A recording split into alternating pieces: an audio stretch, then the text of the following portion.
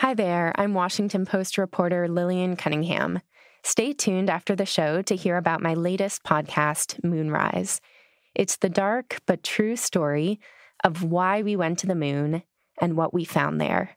The full series is available now. Hey, history lovers. I'm Mike Rosenwald with Retropod, a show about the past, rediscovered.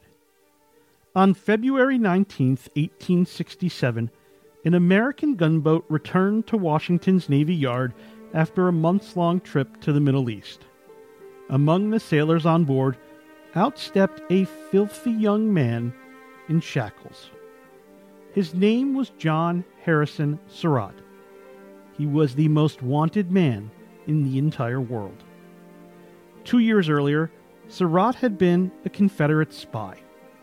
In a desperate bid to reverse the tide of the Civil War, Surratt conspired with a fellow named John Wilkes Booth to kidnap President Abraham Lincoln. The plot failed, of course. Instead, on April 14, 1865, Booth slipped into Ford's Theater and shot Lincoln in the head. Newspapers across the country featured photos of Booth and Surratt under the headline, "Assassins." Booth, as you might recall from history class, was hunted down and killed in a burning barn in Virginia.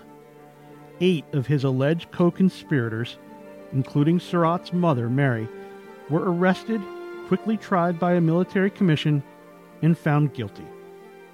But Surratt, he was nowhere to be found, both physically and later in the pages of history. His remarkable tale in the aftermath of Lincoln's assassination is a footnote overshadowed by Booth's infamous act. Surratt was born in 1844 and raised in the small Maryland town in Prince George's County that bore his family's name, Surrattsville, though it is now known as Clinton.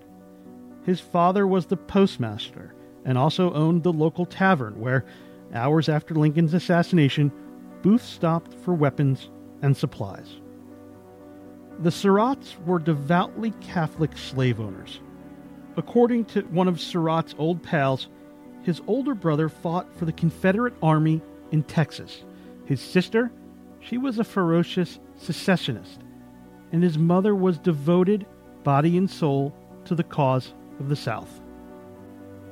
Surratt took over as postmaster after his father died in 1862, but it was really just a cover.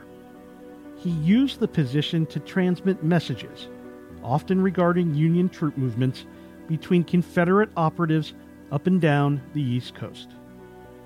Eventually, the government caught on, and Surratt was fired. But he continued working as a Confederate courier, and when his family moved in 1864 to a boarding house it owned in Washington, Surratt soon met Booth and other co-conspirators. The South then was losing the Civil War, and that was a result Surratt and Booth could not fathom. But Booth had a bold plan. Kidnap Lincoln, trade him for thousands of Confederate prisoners, and turn the tide of the conflict. Booth, Surratt, and others went so far as to hide on the side of a road, ready to ambush Lincoln on his way to a play. But the day they waited, Lincoln never appeared. Several weeks later, just after the South surrendered, Booth got his revenge on Lincoln, shooting the president while he attended a play at Ford's Theater. Booth took off on horseback with another conspirator. Witnesses would later testify that they had seen Surratt at Ford's Theater the night of the assassination, and wanted posters went up searching for both men. But Surratt said he was 300 miles away in Elmira, New York, on a secret mission to survey a prison where Confederate soldiers were being kept. Surratt said he learned of Lincoln's killing from a newspaper. Fearing arrest, he made his way to Montreal, then a hotbed of Confederate activity. Along the way, he picked up another newspaper. This time, his name was on the front page. Surratt spent about a week in Montreal, hiding out in his hotel room as American detectives scoured the city. He then escaped into the countryside, holing up in a priest's house. It was there that he learned his mother and several others had been arrested and accused of plotting Lincoln's assassination. His mother was hanged. Surratt eventually took off for Europe, living life on the lam under various identities and enlisting in the Pope's army. After eluding captors in Italy, Surratt was finally tracked down by authorities in Egypt. His trial was the trial of the century. That century. And it wound up with a hung jury. A judge threw out a second indictment because it hadn't been filed within 2 years of the crime. Surratt was free on a technicality. He disappeared to South America for 7 months, and when he returned, he found a job teaching at a public school in Rockville, Maryland. Surratt went on with his life, getting married, having 7 kids, and working as an auditor for a steamship company.